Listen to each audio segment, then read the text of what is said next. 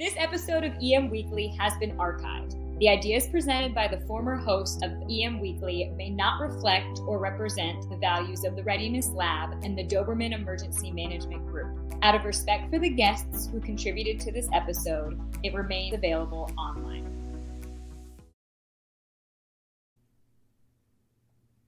EM Weekly starting right now, bringing emergency managers from around the world together to learn, share, and collaborate.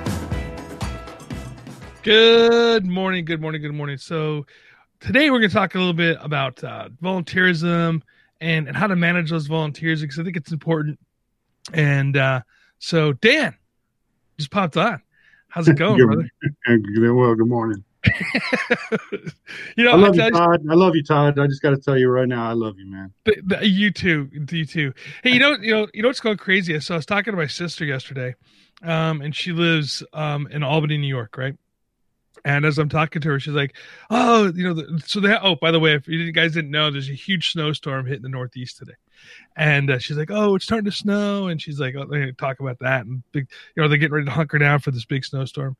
And that's when I always look at her and I go, "Oh man, I'm happy I am from New York and I'm living in Southern California, because it's going to be like 72 degrees out today here in Orange County, and it's going to be not sunny out, but it's definitely not snowy out." So, but for everybody back in the Northeast, stay safe. Don't do anything crazy. I know y'all know not to drive, but for all those people who are new to the Northeast, yeah, don't go crazy and drive out there.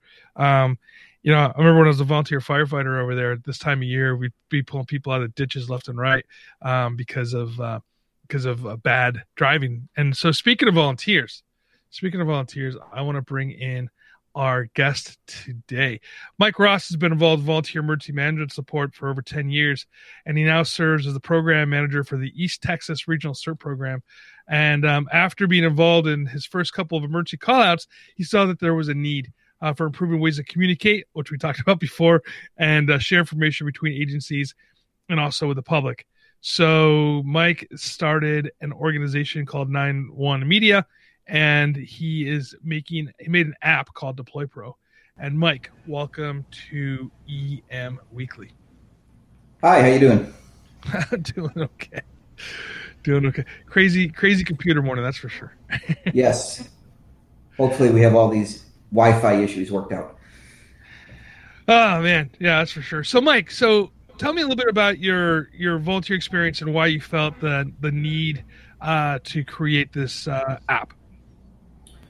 Well, it really came down to the first time our team got called out for a tornado, and oddly enough, the staging area for where they wanted us to meet was about 10 minutes from my house. And due to a lack of good information and some vague information that we received, it took me about 45 minutes to finally find where the actual staging area was. And, when that happened, I said there has to be a better way of doing this. So I decided to put together an app that would allow the team leader and incident commander to be able to put down markers where staging was, where medical was, where all the different places that people were going to have to look for, and share that information with other team members and other agencies. So the community emergency response team, that's a big deal everywhere. And it's the more people you can get joining that team, being a part of getting that training is amazing. But it seems like you found a way to not only assist those that are on the ground, but also keep them safe. Can we talk about that for a minute? Yeah, obviously with volunteers, safety is the big thing. And, with CERT, we always train volunteers to not try to, do things that are outside of the scope of the training that we offer. But with the app, what we try to do is get people to locations of things that are of higher priority, put warnings out on the map of things that we should be avoiding. Hazmat is a big stop sign for CERT team members, so we allow them to put markers down where there's hazmat situations or power lines down, things along those lines, hazards, again, that you want to avoid. Those who utilize the app out in the field, what kind of training do you utilize with that? So one of the biggest issues that I've found with apps in this industry is that they seem to be built with the mindset of more is better. And that sometimes creates a very cumbersome environment that users end up not wanting to use because they have trouble navigating through it, finding what it is they're looking for. So really what I wanted to build was an app that anybody could download, install on their phone, and with very little guidance be able to figure out exactly how to use the app and interact with it and share information with other team members.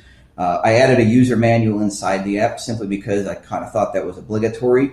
But I've had people that have never used the app before show up on scene at some sort of a training or event that we're doing, install the app, and start using it day one right on the spot and not have any problems using it. So what are some of the biggest issues that you found managing volunteers? The biggest one is participation, right? Volunteers are not employed, so you really can't dictate to them what it is that they should be doing. You can have some rules and some guidelines, but then again, if you don't make it enjoyable for them and you don't make it an experience that they want to participate in, they're just not going to participate.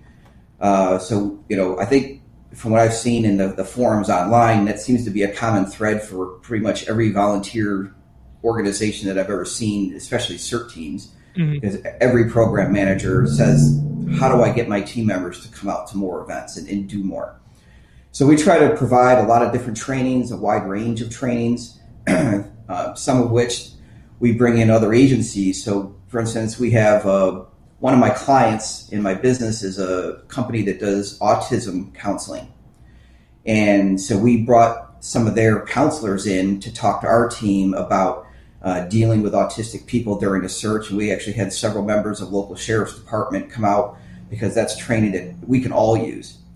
And in other ways that I try to get volunteers to participate is finding other things outside of the normal task of a CERT volunteer, the normal trainings and whatnot. So I'll recruit people to write blogs for our website, recruit people to help take care of the trailer, just find different things to do that fit their skill sets so that they feel more of a valued member of the team than just waiting for that phone call type of thing.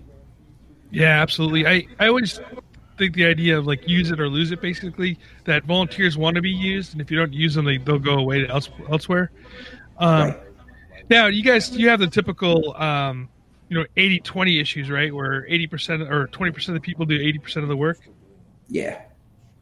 That's the case with us as well. But we under normal conditions, we carry about a 65% participation rate. And what we measure by participation, meaning if they come out to one event, one training, one public event support, a drill, anything, we count that as their participation for the year. We have a roster of about 200 members. And so we're getting, like I said, about 2/3 of those coming out to something during the course of the year to at least stay checked into the system. Because the last thing you want to do is have people show up for an emergency and you don't know who they are. And obviously when you're in an operation, that trust level of knowing what somebody's capability is important. So let me ask this question: as far as the CERT team, and it goes across the country. So, how's your system built out to support a localized team, where they can actually have control, manage it, put out messaging, and support the team that they are actually representing? So our team is unique in that we're a kind of a regional team. We support 5 counties and a small town inside of a 6th county. And obviously span of control is an issue. So we've designated a county coordinator for each county who is really responsible for driving recruitment in that county, communication with the team members within their county, where I, being the program manager over the entire organization, take more of a higher level look at fundraising and interaction with different agencies and things along those lines. You hit the nail on the head when you said earlier, if a volunteer doesn't get used, they'll find something else to do. So we find it important to stay in constant contact with our agency partners, to let them know what our capabilities are and what it is that we're able to do, so that when the time comes that we are able to be used, we're one of the first names they think of to contact to help out. We do a lot with missing persons searches, so we get used for that quite a bit. We've done 6 this year, and that's something that we kind of pride ourselves on, is having trained some advanced training with a lot of different search and rescue teams in terms of how to set up a search and set up perimeters and coordinate the search within that type of a search area. Well, that's great. I mean, I think it's great that you're using the CERT and stuff like that for the outside of the, what do they call, the traditional CERT roles. It's funny because I was actually having a talk with a chat with a bunch of people on one of the CERT groups over on Facebook. And, some people are like, oh, CERT jobs are this. There's like this doctrine. And I think it's kind of funny because the good thing about CERT is that the stuff that you learn from the FEMA curriculum is the baseline, right? And you can expand or do what you need to do with your CERT program to either grow it, do different things. I mean, there are some CERT teams that actually incorporate like a medical reserve corps type component to it, because they have larger, they're in a volunteer area, and they have doctors and nurses and stuff that can roll out and do medical stuff. So yeah, I mean, to utilize CERT in different ways, I think is critical. So another question on your CERT program. And you said you're a regional program. How did it start regionally? Oh, I think we lost Mike. You freeze up on us? Yeah. Okay. Well, that's okay. Well, we can talk a little bit about regional CERT programs. And I was going to ask, the reason why I was asking Mike about how they started their program regionally is in Orange County, California, where I'm at. We have a program called CMAP. It's a CERT mutual aid partnership or program. And the idea of CMAP was taking all of the CERT cities in Orange County, which is, I think there's like 21 or 22. Somebody out there who's listening and knows the exact number right now, you could please correct me. Anyway, they meet monthly to discuss different things. And we actually utilize them, the CMAP program, successfully earlier on, right, when we established. So we had a large fire, the Santiago Canyon fire in 2007, and then the Freeway Complex fire in 2008, and we utilized successfully the CERT programs back to back. And we had like something, I don't know, it was like around 250 volunteers come through to do various jobs. And it was what we did is we're able to take jobs that firefighters or law enforcement would be doing, such as like just internal traffic control. What I mean by that is when we're at the command post, right, not external on the street, that type of stuff, work at the front gate, allowing the right people in, donations management, things like that.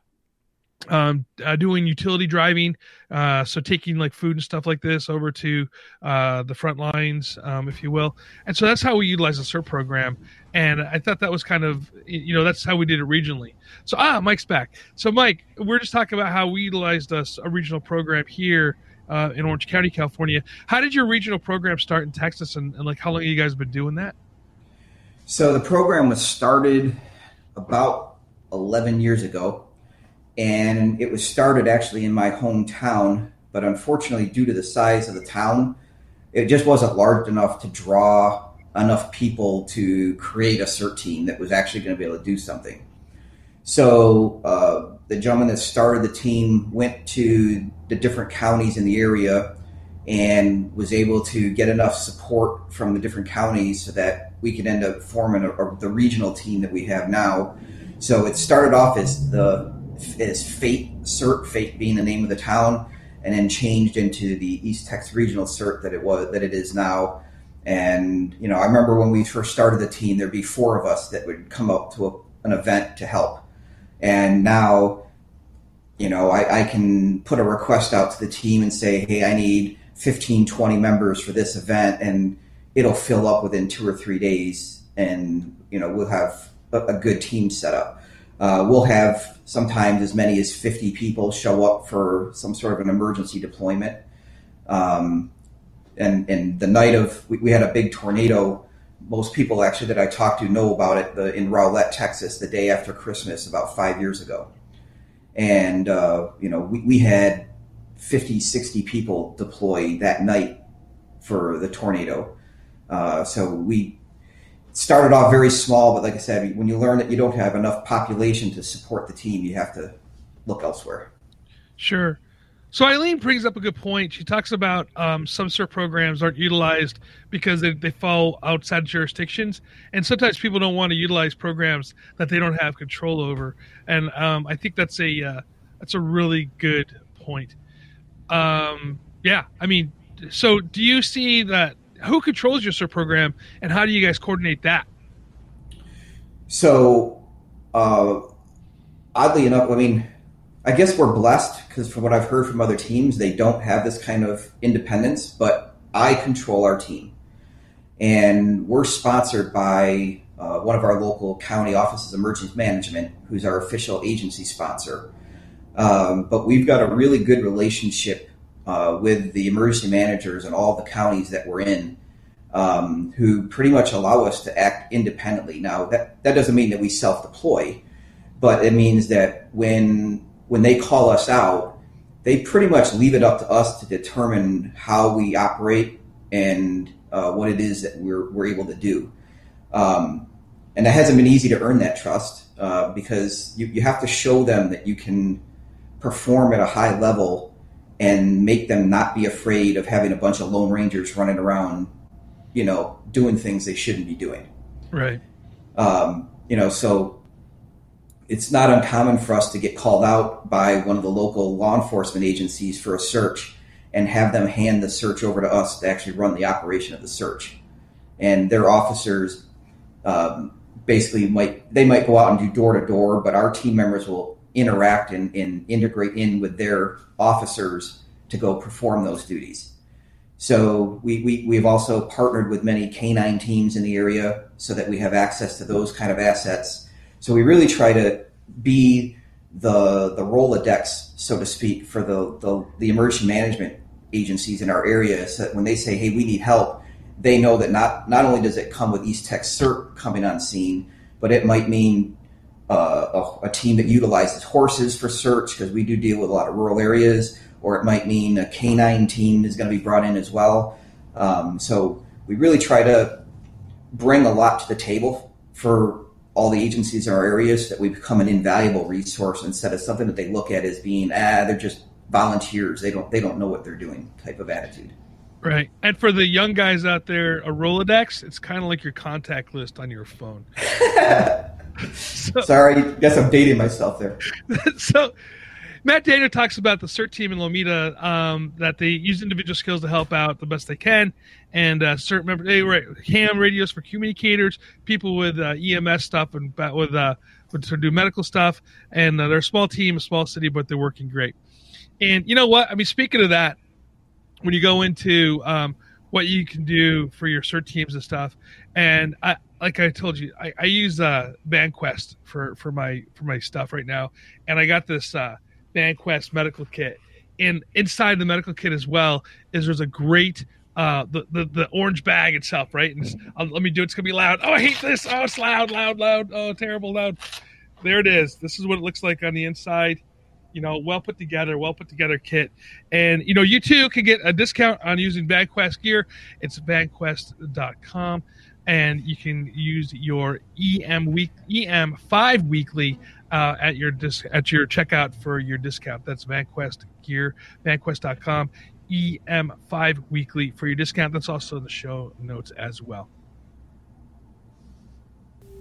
Seconds count during an emergency.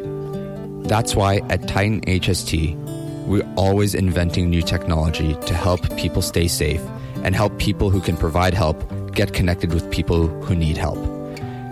At Titan HST, we've deployed mesh networking, allowing emergency communication even when networks are down, augmented reality, and real-time translation. We believe in the power of people to help each other stay safe and thrive. The Outer Limits Supply Company was founded on the idea of providing high-quality first aid kits. Their goal is to supply the life-saving equipment you'll need to mitigate the majority of medical or traumatic injuries often seen during austere conditions. Whether it is when you are on the outdoor adventure or your team has responded to a major crisis, the Outer Limits Supply Company provides practical, user-friendly first aid and trauma kits that anyone can use. If you enter EM Weekly at checkout, you'll receive 20% off your purchase. So go to www.outerlimitsupply.com today. Thank you guys for listening to our sponsors. Without them, we could not bring you the quality shows that we do. And check them out and tell them that that EM Weekly sent you. So Eileen says, and I get what she's talking about regarding the use of CERT programs. She goes, in some cases, it's a purely control issue for a specific agency head. And yeah, I mean, like there are politics that get played into, especially with the volunteer organizations. And then, and which is sad in some cases too, you have, union issues, right? Union members do not want volunteers because they feel they're being supplanted, not being supported by those volunteers. Have you dealt with any of those issues as well? The union issues or the professional firefighters or professional rescuers not being happy with having volunteers on scene? Yeah, I mean, unfortunately, you're right. Politics does play a part in this. We do deal with that in some of the areas that we work with. Not so much the union side as it is the politics of control. I don't know if any way to get rid of that other than change of personnel that are involved in the situation. As I said, I know we have a little bit of a different situation with our team than some others in that we really do get a lot of support from our local agencies. We got called out for a damage assessment a couple of months ago in a county that's not even in our support, that we don't have an agreement with for support. It's a very small county. They don't have a CERT team out there, but they really needed the help. So they called us to ask us if we would come out to assist them with their damage assessments, and we're always willing to help, in any way we can. So, I think the best way to beat politics is to somehow show them that you are a competent resource for them and something that they can benefit from. And, hopefully they open up to you and they let you come out, participate and support in whatever role that they ask. I think ultimately, to build a quality program, you got to just let the local jurisdiction that you're bringing value to the community, and you're building others to be able to not only take care of others, but take care of themselves. So as you've expanded, what has your training been like in helping others develop programs as well, other surrounding jurisdictions, or incorporating them into your program? So, yeah, we open up our training to anybody that wants to go. So if somebody outside of our area wants to take the CERT training and maybe get the ball rolling on a CERT team in their area, we're more than happy to let them come through our class and get the training that they need. It's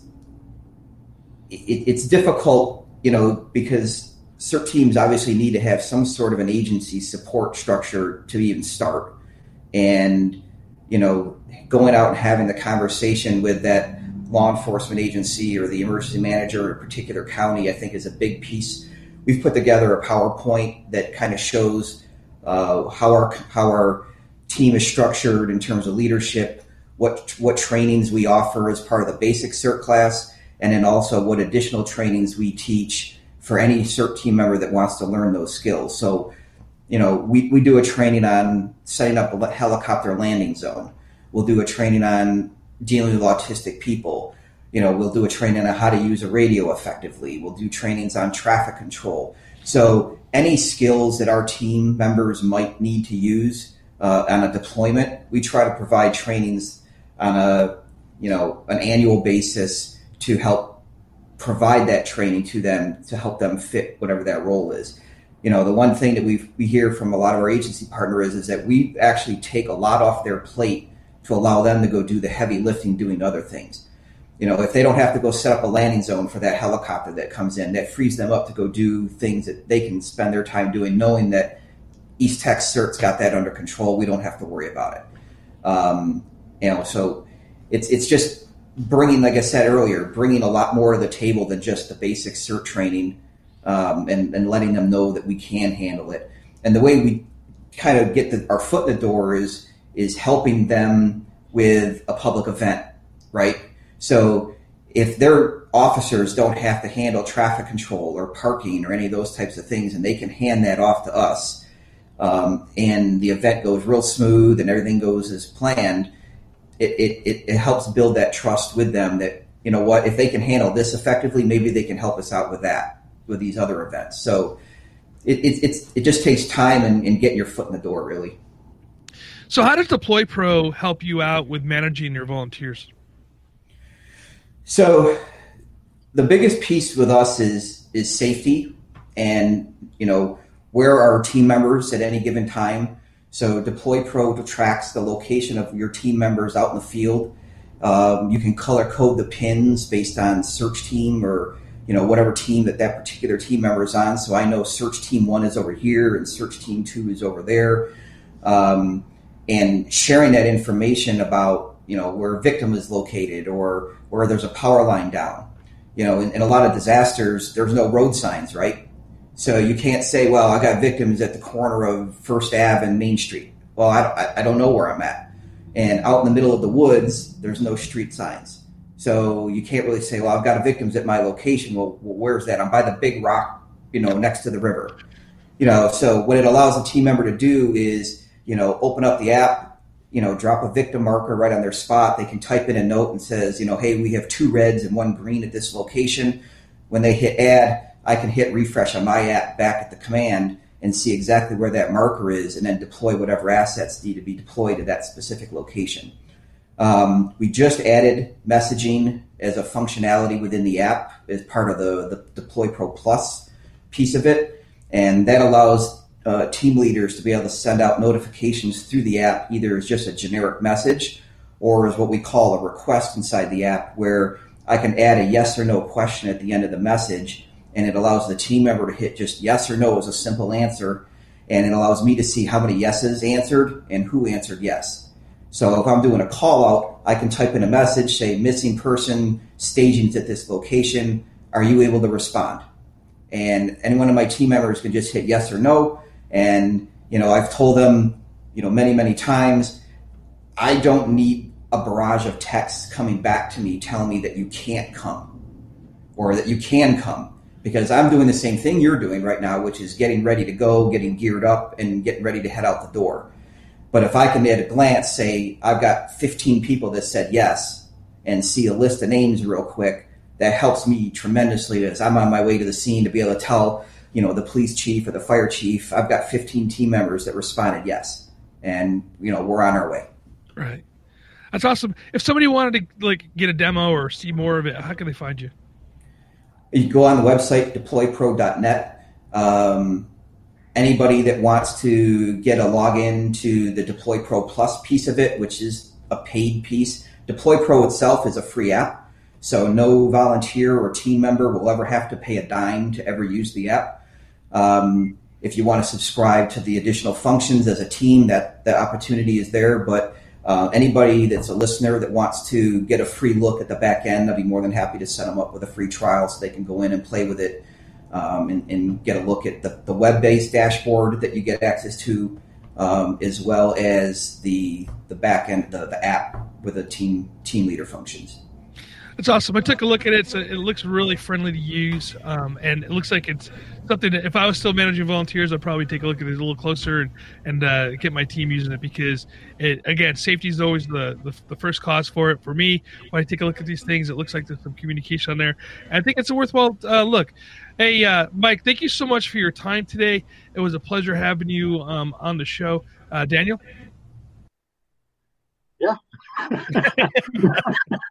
Yeah, I didn't expect that coming to me, so I appreciate. Yes, thank you very much for coming on the show. Thank you, Todd, for throwing it to me last minute. That takes me off guard, like a deer in the headlights, but hey, like a meerkat even just popped me up a little bit. But thank you everybody for taking the time to watch us today, to hear what we have to say. And we will see you next week. We're actually going to be doing a joint show to talk about the holiday, talk about wish everybody a Merry Christmas, have a little fun. So tune in next Wednesday, the 23rd. Thank you very much, and talk to you soon.